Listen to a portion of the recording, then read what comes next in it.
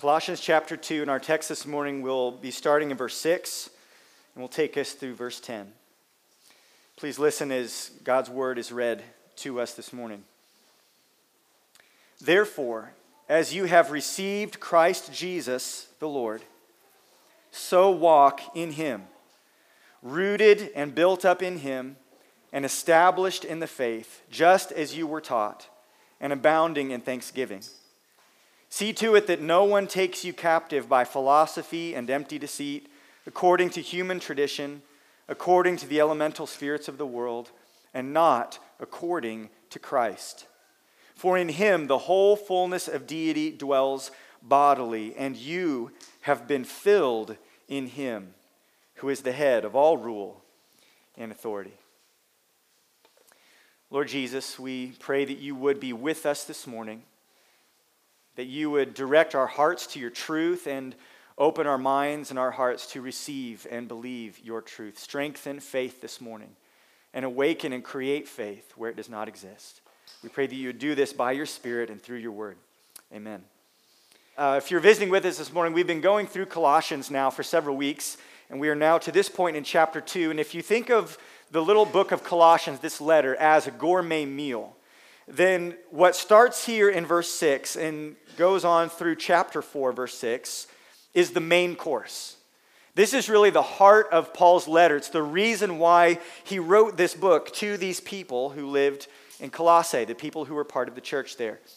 And it also marks a turning point of sorts, where Paul, who's been introducing himself and reminding us of what is true, now begins to directly exhort us and tell us what it is that we must do. To this point, he's been rehearsing for them the glory and the supremacy of Christ, like we saw in chapter 1. He has shared with them about his joy, that his joy is their faith in Christ. He is thankful for them, thankful that they've received the gospel and believed in Jesus Christ.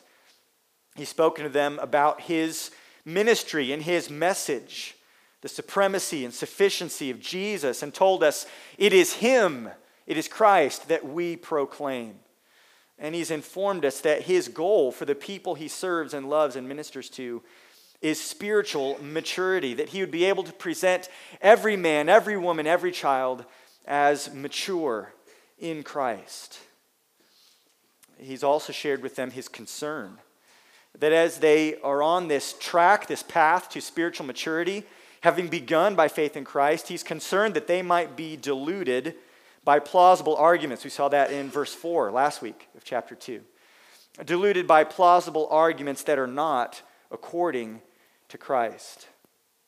So to this point, chapter 1 and the first several verses of chapter 2, it's all been an extended introduction. And now, having rehearsed what is true, now he tells us what it is we must do. Now he moves to explicit exhortation. And he gives us two commands here, two different commands. One is in verse 6, the other in verse 8. And the point of our text this morning is this. If you're taking notes, you can write this down as sort of the big idea of this text and therefore the big idea of this sermon. And here's the central point. Spiritual life is found only and always in Christ. Spiritual life is found only and always in Christ. And in light of this reality, two important priorities emerge. There's two specific instructions that Paul gives us in light of this truth, that spiritual life is found only and always in Christ. The first priority in verses 6 and 7 is that we need to renew a Christ-centered focus. We need a renewed focus on Christ. Therefore, as you received Christ Jesus the Lord, so walk in him. Paul reminds them here of how their spiritual life began. How did it begin? It did not begin when they started doing good works. It did not begin when they cleaned their life up. It began when they received Christ. They received him as Lord. Back in chapter 1, he told them that he rejoices to hear, in verse 4, of their faith in Christ Jesus and the love that they had for all the saints. Because of the hope laid up for you in heaven, of this you've heard before in the word of truth, the gospel. The gospel is what Epaphras, this co-worker of Paul, had proclaimed to them. The gospel is something that Paul calls in chapter 1, verse 7, the word of truth. The gospel is the message about Christ, that he is the Son of God, who lived a perfect life, who died on the cross to take the place of guilty sinners, to bear their punishment, and then rose again, triumphing over death and the grave so that eternal life could be had by all who believe in him. That's the good news of the gospel. And this good news had been received with joyful faith by these people at this church in Colossae, which meant that they received not only what Jesus did for them, but Paul describes it here that they actually received Jesus himself. You can't separate the gospel from the person of Christ. You can't separate the work of Christ from the person of Christ. He says, therefore, as you received Christ Jesus the Lord, so walk in him. We who have been saved, those of us who have eternal life, who can sing those songs that we sang this morning with joyful confidence, are those who have received Jesus Christ as Lord. And this confession of Christ as Lord seems to have been a standard confession in the early church. In Romans 10, verse 9, Paul writes, if you confess with your mouth that Jesus is Lord and believe in your heart that God raised him from the dead, then what's the result? You tell me if you know the text. You will be saved. This confession that Jesus Christ is Lord is far more than simply admitting the truth that Jesus is the Son of God, although that is included in this confession. But more than that, this confession that Jesus Christ is Lord is a personal affirmation that you believe Christ is supreme over all, that you believe in the preeminence of Jesus as the Christ, as the Messiah. And beyond that, it is a personal commitment to submit to his kingship. You see, the demons believe that Jesus is the Lord in the sense that they know he is supreme. They know he has all power.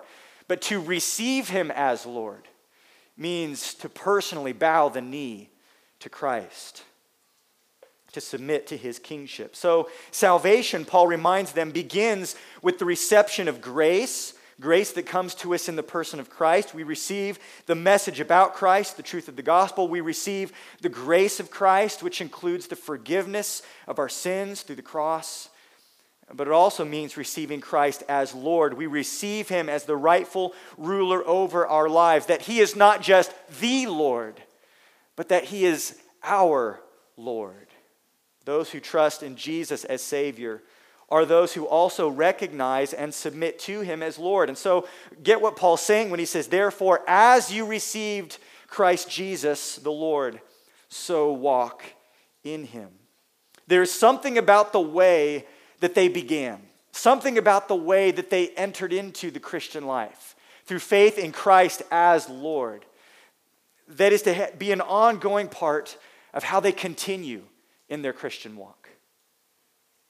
This trust in Christ, dependence on Christ, faith in Christ, and submission to Christ is to be part of their ongoing life in Christ. Paul gives us the first imperative of this letter. It's the first time he's told them to do something. He says, as you receive Christ Jesus the Lord, so walk in him. You see, the truths that Paul has been teaching us over the last chapter plus, these truths come loaded with imperatives, with commands. And though Paul has hinted at them before, now he makes it crystal clear what we must do in light of who Jesus is and in light of what Jesus has done in us and for us. The key phrase here in verse 6 is these two little words that for us come at the end of the sentence. In him. In him. This is actually the 12th time in the book of Colossians that Paul has referred to us being in him, in Christ. This is the realm in which we as Christians live. Our faith is in Christ. We are, as we will see, standing upon Christ, and our life is to be a life that is lived in Christ. This word for walk is just a metaphor to refer to all of life, not just how we put one foot in front of the other, but how we live each day, how we go through each week, how each year, each decade piles up. It is to be all with reference to who Christ is and what Christ has done for us. You see, all that God intends for us to experience, will only be experienced if we cling to Jesus. Our life must be in him. Not just our salvation at the beginning, but all the life that continues on from that point. Spiritual life, as we said earlier, is found only and always in Christ. So what does this mean? What does it look like to walk in him? What is this kind of life that Paul urges us to live? Well, he gives us a description. Several words here in verse 7 describe what it looks like to live this kind of life. Verse 7 says, rooted and built up in him, and established in the faith just as you were taught, abounding in thanksgiving. You see, Paul, I think he's a good teacher. He's a wise and godly teacher, and God's giving him these truths to give us. He's not telling us to do something and then not showing us what it looks like. It can be frustrating, and maybe some of you who are kids, who've had a parent tell you to go do something, you say, but I have no idea how to do that, right? A good parent will show his kids, here's what I want you to do and how to do it. Maybe some of you have a boss who said, I want you to go do this. You say, I don't know how to do that. Show me and I'll be glad to do it. Well, Paul tells us here what it looks like to live this kind of life. First, he says the life that is in Christ is to be rooted in him. Rooted in him. Paul said earlier, back in chapter 1, verse 10, that he's thankful that there is fruit in their life. They are bearing fruit. And if they're to continue bearing fruit, Paul knows, then deep roots in the gospel are essential. Rooted in him. When you go out and look at a tree out here in the state of Kansas, our very windy state of Kansas, do you know why most of the time those trees don't get blown over unless a tornado comes or some sort of microburst? Why do you think the trees don't get blown over? You can answer. There's roots. Typically, there's more underground even than what you see above ground. Roots anchor us and provide life and stability. And Paul says that we are to be rooted in him. This is what Jesus was talking about in John chapter 15. In John 15, Jesus said, I am the vine, you are the branches. Whoever abides in me, dwells, lives, depends on me. And I in him, if I'm dwelling in you, Jesus says, it is he that bears much fruit. For apart from me, you can do nothing. This is what the psalmist referred to in Psalm 1, that the blessed man is the one whose delight is in the law of the Lord, and in his law he meditates day and night. He is like a tree planted by streams of water that yields its fruit in its season, and its leaf does not wither. In all that he does, he prospers. Paul reminds us that the life that is lived in him, in Christ, that is submitted to Christ and dependent on Christ, is a life that is deeply rooted in Christ.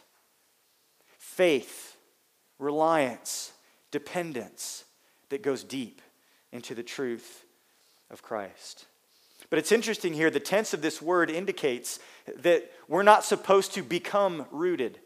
He says that the tense here indicates this is a permanent state, something that actually happened in the past and must have ongoing, continual results. So really the implication here is not that we need to become rooted. That's not the emphasis here. The indication is that we need to stay where we're planted. We need to remain rooted in Christ. We've been planted here, and this is where we need to stay. Spiritual life is found only and always in Christ. So it makes sense that we need to approach Christ not as a resource for little spiritual pit stops when we need it. You know, a little spiritual rest stop along the highway where you've got a vending machine and bathroom and, stretch your legs out. No, we approach Christ as the soil in which we must remain planted. Our life depends on him, and we have been planted there. We need to remain. The life that is lived in Christ is one that is deeply rooted in him. But he goes on and says we're not just deeply rooted in Christ, we are to be built up in him. So while being rooted is something that happened in the past, this word being built up describes an ongoing process, something that's happening in the present. And this is something that can be pursued in faith. You see, the truth of Christ is the foundation upon which we are being built up like a building. The word here for built up has the same root word as the word for a house. We're being built up. The renovation project is ongoing.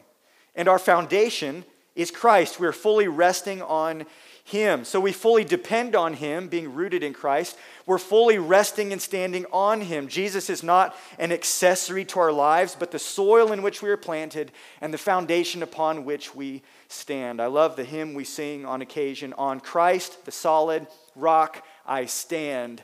All other ground is sinking sand. There is no other foundation upon which we can be built up. But he keeps going. We are to be rooted in Him, built up in Him, and third, established in the faith, just as you were taught. The word established here means being strengthened. And this also is to be an ongoing, continual experience. This is what Paul wants for them. They received this life in Christ, and they experienced the transformed heart that comes when you trust in the gospel. Paul says, I want you to get stronger. I want you to be continually built up. I want you to stay planted in that truth so that it continues to change you and bring you to maturity. And notice what Paul says. He doesn't say that he wants us to be established in our faith, established in your faith. Some translations may say that, but a more literal, better translation is the faith, not your faith. He wants us and them to be established in the faith. In the faith refers not to that subjective faith that we possess, our reliance on Christ, although that is important, and we do want that kind of faith to be strengthened. But he's saying he wants us to be strengthened in the faith. This refers not to our subjective experience of faith, but rather the objective body of truth that we have received, the truth that we believe in. You say, why does that matter? While we do want our faith to be strengthened, Paul's talking about something external to us that we can actually get a stronger grasp on. In Acts 16:5, it says that the churches, as the apostles ministered, were strengthened in the faith as they increased in numbers daily. 1 Corinthians 16:13 says, be watchful, stand firm in the faith, act like men, be strong. Jude 1:3 urges us to contend for the faith that was once for all delivered to the saints. This is not our subjective experience of how much we're trusting in God. The faith here refers to the collection of truth, the teachings of the gospel that we need to hold on to. We can become strengthened in the faith. We stand on and draw strength from this objective truth of the gospel. Get this, our confidence and our strength as Christians, I'm so thankful for this. It doesn't come from our changing emotions or our fluctuating experiences. Our strength as believers comes from the unchanging Word of God. So Paul says, I want you to be established in the faith, to be grounded, to be strengthened in your understanding of and confidence in the revealed truth of God in His Word. How can we be so sure that this is what he's referring to? Look what he says next. Established in the faith, just as you were taught. We already referenced these verses, but back in chapter 1, verses 5 through 7, Epaphras had come. He'd shared with them the gospel, which Paul describes as the word of truth, and they had believed. He says, I want you to grow in your understanding of that truth, to remain committed to it, to draw strength from it. Don't ever move on or let go of what you received in Christ. Instead, go deeper. Seek to know and understand His word, the truth, and so be established and grounded in your faith. We could get off on a rabbit trail here, but I'll just put this here and let you think about it. But you're never going to grow beyond your intake and understanding of Scripture. If you want to be a strong Christian, you will never grow. You'll never outgrow and grow beyond your intake and understanding of Scripture. So maybe we need to change some habits, reshuffle some of our priorities. Because if we are going to be established in the faith, we need to know and understand where the faith is revealed to us, which is God's Word. So let me ask you a question. Who do you listen to when it comes to the world, life? Who forms your thoughts? What forms your attitudes? What forms your opinions? Is it your friends? Is it your favorite news station? Is it social media? The movies, the shows, the music that you consume? There's a principle of life, and physically, that you are what you eat. And the same is true spiritually. And if it's always garbage in, it can only be garbage out. If we are going to be established in the faith, we need to let God's word be the primary shaping force for our thoughts and our opinions and our attitudes and our priorities. Because there's a lot of people out there that would want to shape your priorities and your opinions and your attitudes. But we need to be established in the faith. These three verbs, rooted, built up, and established, are all passive verbs. I don't know if you noticed that. These are all things that are done in us, done for us, things that happen to us, meaning, here's the good news, that we are not the ones who ultimately make this happen. This is something that God does in us as we abide in Christ, as we depend on Christ, as we submit to Christ, as we walk in Him. We will experience His ongoing work in us. And how are we to respond as we experience this ongoing work of grace? Well, Paul does get to a verb here that is something we do. Verse 7, we're rooted, built up in Him, established in the faith, just as you were taught, abounding in thanksgiving. Abounding here means overflowing. This is excessive, ongoing thankfulness. Now, if you're thinking through this with me, thinking logically through this, you might wonder, so why does Paul add in this idea of thankfulness? What does that have to do with what we've been talking about? Is he just slipping this in here for style points? You know, is he like a high school student? Maybe some of you guys have some papers due, and you have a minimum word count, and you're just trying to fluff things out just a little bit to hit that bare minimum. There's some honest heads shaking in the room. Okay, that's not what Paul's doing here.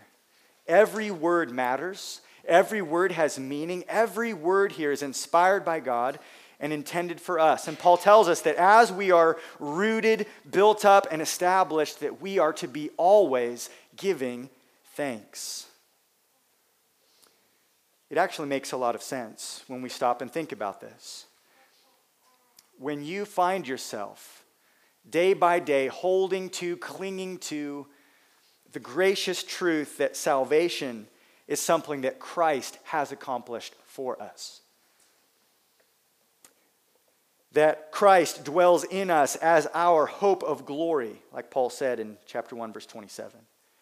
That in Christ, God's mystery has been revealed to us, chapter 1, verse 25 through 27. That in Christ we've received redemption and reconciliation with God, chapter 1, verse 14 and 22. And that in Christ are hidden all the treasures of wisdom and knowledge, chapter 2, verse 3. When you dwell on those truths and receive those truths as good news, you can't help but be thankful. You can't help but be thankful. If there's a lack of gratitude in us, here's what it reveals. Very small thoughts of Christ. A very weak and shallow understanding of His grace towards us. A small appreciation for the magnitude of our salvation and the great cost that Jesus paid on the cross to free us and forgive us of our sins. If you have a complaining heart, a discontent heart, that reveals perhaps an ignorance of or a dismissal of Christ's ongoing work. Such small and infrequent thoughts of God's grace, of Christ and His glory, that will leave us vulnerable to deceit. It will leave us vulnerable to deception because we might start thinking that maybe Jesus isn't enough. Maybe we need something more than what Christ has done on the cross. And that's the path to deception. The application here is that we need to renew our focus on Jesus Christ, to learn to lean more fully on Him, to hold tightly to Him, and to allow His truth and His grace to produce an overflowing gratitude in our hearts. This is something that we need as individuals, something that our families need. This is something that our church needs, is this kind of relentless pursuit of and focus on Christ. Spiritual life is found only and always in Christ. Therefore, we must renew our focus and seek to walk in Him. That's the first priority that emerges here, this positive command. But then Paul shares a corresponding truth, sort of the flip side of this coin, a second priority that comes to us in the form of a negative command. So the second point this morning is this, Not only do we need to renew a Christ-centered focus, but secondly, we need to reject Christless deceptions. We need to reject Christless deceptions. Verse 8, Paul says, "See to it that no one takes you captive by philosophy and empty deceit, according to human tradition, according to the elemental spirits of the world, and not according to Christ." There's a warning here. A warning not to be taken captive by false teaching. Paul's alluded to this problem earlier, back in verse 4. He says, "I say this," telling us about who Jesus is, "that no one may delude you with plausible arguments." But now he's ready to deal with this problem face to face, toe to toe, explicitly. And he tells us that Christless error, this false teaching that minimizes or marginalizes Christ, will enslave us. It will enslave us. He tells us that in verse 8. He says, "See that you are not taken captive." Think about Vikings storming into a town, burning down the walls, tying everybody up and hauling them off. That's the imagery here. False teaching is a snare. It enslaves people and places them in bondage.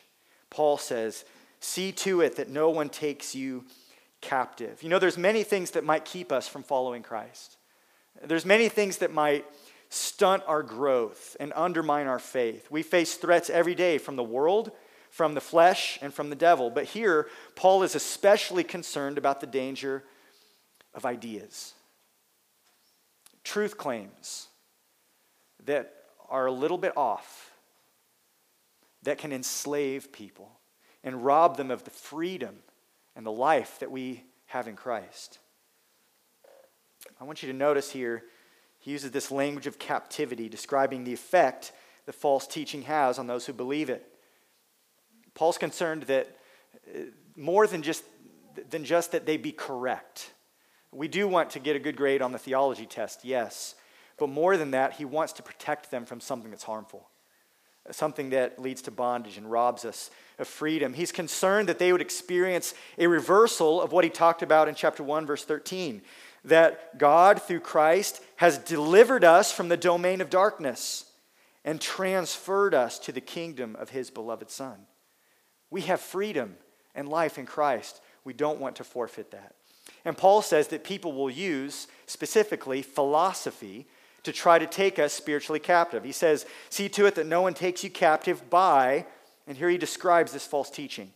He describes it as philosophy and empty deceit, according to human tradition, according to the elemental spirits of the world, and not according to Christ.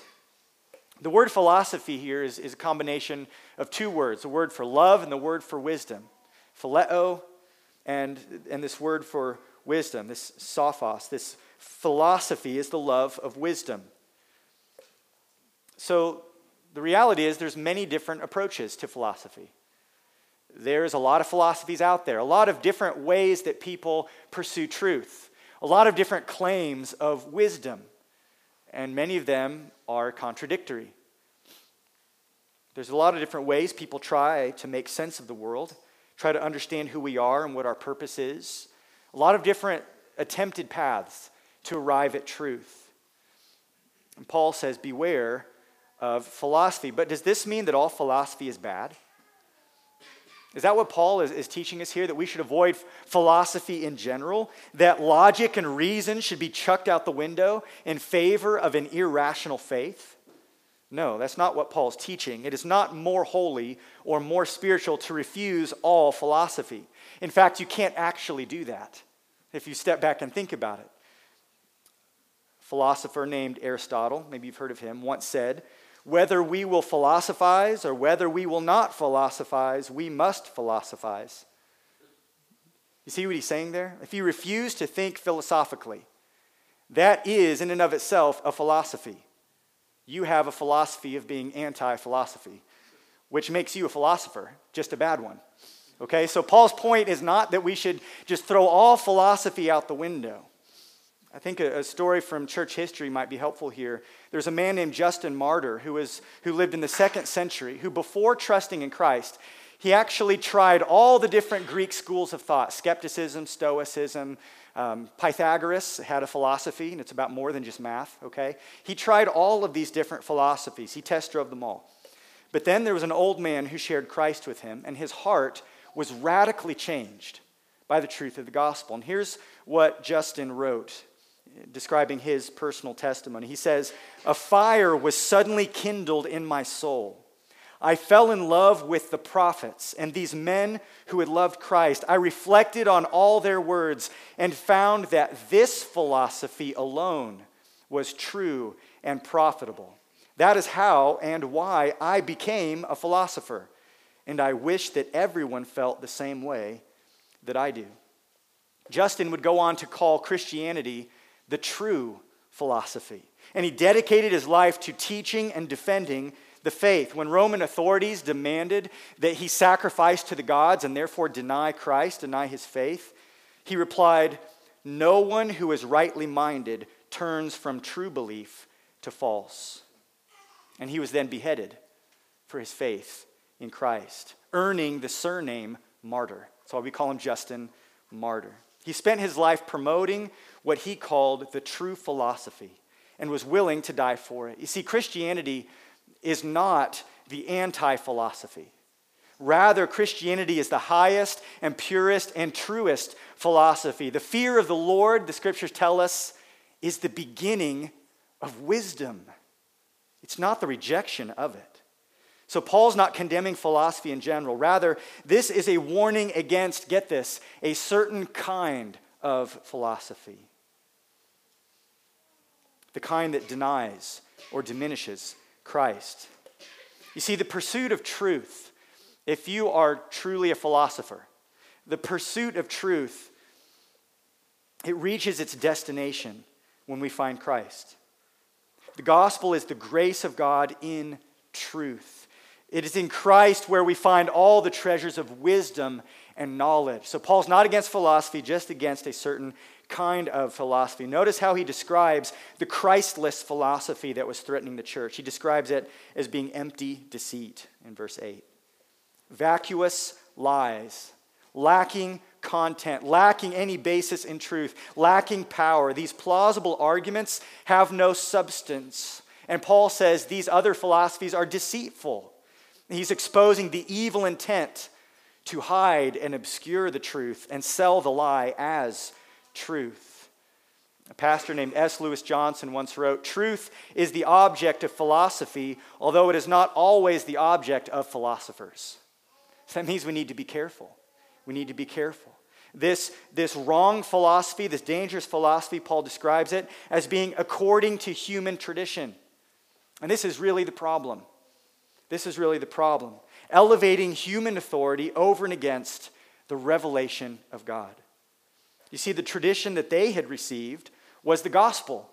The truth, like Justin says, of the prophets and men who know and love Christ. This is the tradition we have received, and it is not a merely human tradition like these empty, deceitful philosophies. We need to be careful not to elevate social and cultural traditions, even academic and scholarly traditions, perhaps even religious traditions, above the truth of Christ. It is foolish and futile and leads only to spiritual captivity. Paul says that these empty philosophies, according to human tradition, are according to what he calls the elemental spirits of the world. And this can be kind of tricky. Some people think that Paul's referring here to the elements like wind and water and fire that the Greek philosophers thought made up the whole universe, or perhaps to the heavenly bodies, the sun, the moon, and the stars that many in that day associated with gods. They worshipped these gods that were represented in the stars and the constellations. The scripture tells us that such false gods are often demons, spiritual beings who are not to be worshipped. Paul says, don't buy into these philosophies that buy in to worshiping the creation, or perhaps trying to see through the creation to all these different elemental spirits. He says, we have something better. Notice what he says. Not according to the elemental spirits of the world, not according to Christ. Look what he says in verse 9. For in him the whole fullness of deity dwells bodily. You see, if there is no Christ in these arguments, if there's only human tradition, elemental spirits, as attractive and impressive as they may be, if there is no Christ in these arguments, these philosophies, these traditions, or if they put Christ in any other place than as supreme Lord of all, then they are false and inferior to the gospel that we have received, because we have Christ who is better. Remember the point that Paul's driving home. Spiritual life is found only and always in Christ. So we must reject Christless deceptions that would enslave us.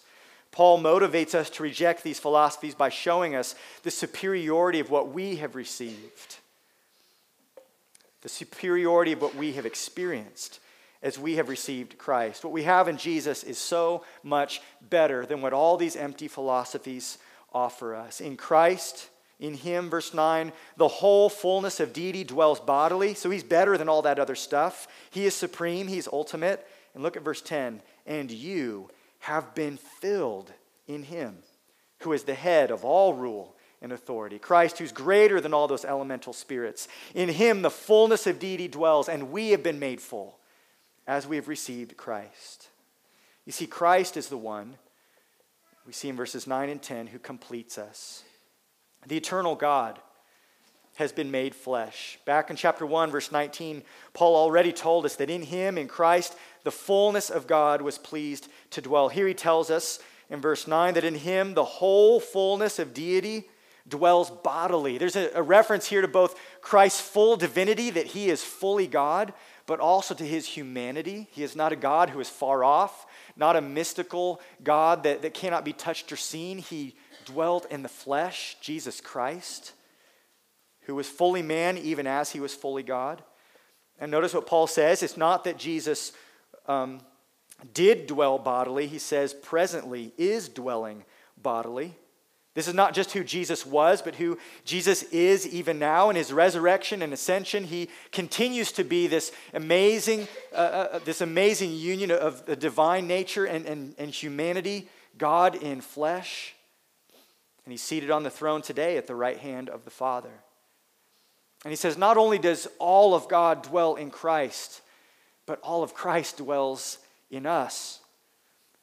The one who is the fullness of God makes us full. We share in his fullness. And the implication of this, get this, because this is important. This is Paul's logic here, is that everything you need is in Christ.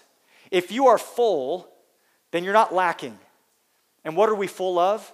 Full of Christ. He dwells in us, the hope of glory. And in Christ is all the fullness of God. So what could we be lacking if all of God is something that we, through faith, are able to partake of? There's nothing lacking. All we need is found in Christ. Chapter 1, verse 27 says he is in us. And we, by faith, as we see, are in him. 12 times that reference to being in him. So there's this ongoing result of our union with Christ, that if we have him and he has us, then we have everything we need. I love what 2 Peter 1 verse 3 says, that his, speaking of God's divine power, has granted to us all things that pertain to life and godliness. All things that pertain to life and godliness.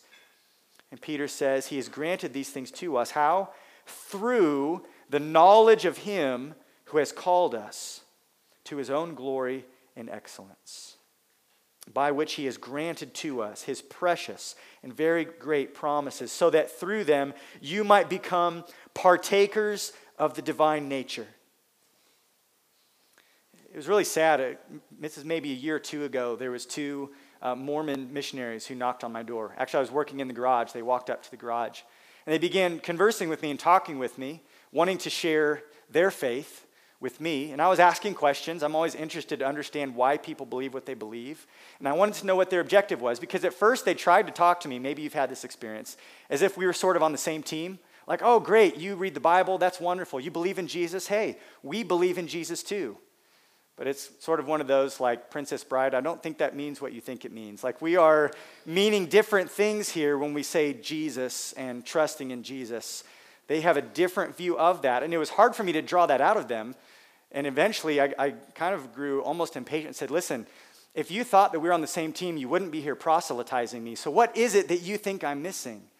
How can I be sure that I have eternal life? It's the question I asked them. And their answer had nothing to do with Christ. Their answer had everything to do with being baptized in the Mormon church, becoming a member of their church, doing all these good things that they said I needed to do, that I would learn about in the Book of Mormon. And I took them to 2 Peter chapter 1, and said, you know what, the Bible tells me that I've been granted everything I need for life and godliness. And you're telling me something different. You're telling me I don't have everything I need. You're saying that I need something in addition to Christ. And that is simply not what the Scripture authoritatively declares to us. 1 Corinthians 1:30 says, because of him you are in Christ Jesus, who became to us wisdom from God, righteousness and sanctification and redemption, so that as it is written, let the one who boasts boast in the Lord. If we have Christ, we have access to all the wisdom that we need, all the righteousness that God demands, access to all the sanctification that God desires to produce in us, and access to the redemption that we so desperately need. If we have Christ, we have it all, and there's not something more that we need in addition to Christ. And if you get tired of hearing me say that, you're going to get tired of reading the book of Colossians, because this is the point. This is the point. Ephesians 1:3, Paul says, blessed be the God and Father of our Lord Jesus Christ, who has blessed us in Christ with every spiritual blessing in the heavenly places. Spiritual life is found only and always, and we can add completely, in Christ. If we have him, Paul says, we are complete. We've been filled. We're not lacking anything. Sadly, there are many today who do not believe this. They think we need Jesus plus something, whether they be Mormons or Jehovah's Witnesses or legalistic Christians who think you have to jump through all these hoops to add something to what Jesus did on the cross. But in Christ, Paul tells us we are complete and full. Jesus is everything we need. Jesus is bread for those who are hungry. Jesus is the living water for those who thirst. Jesus is light to those who walk in darkness. Jesus is the rescuer to those who are in bondage. Jesus is the resurrection and the life to those who are spiritually dead. Jesus is the way for those who are lost. Jesus is true riches for those who are spiritually bankrupt. Jesus is righteousness for those who cannot keep the law. Jesus is forgiveness to those who are guilty of sin. Jesus is a great high priest to those who need a representative.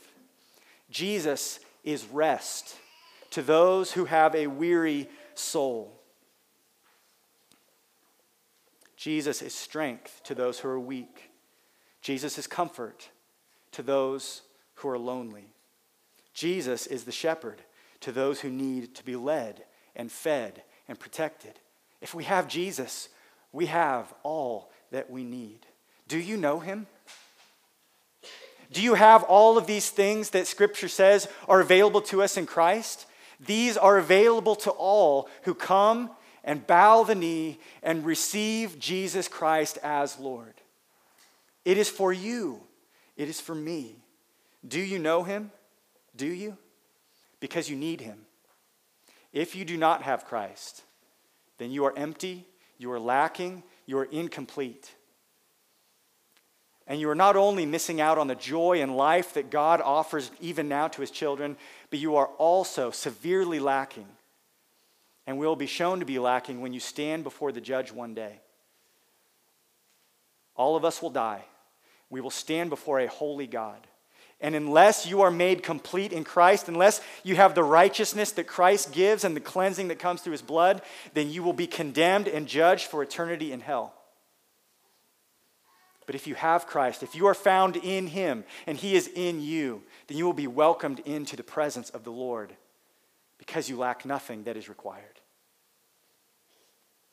Charles Wesley, the hymn writer, brother to John Wesley, wrote these words, "Thou, O Christ, art all I want.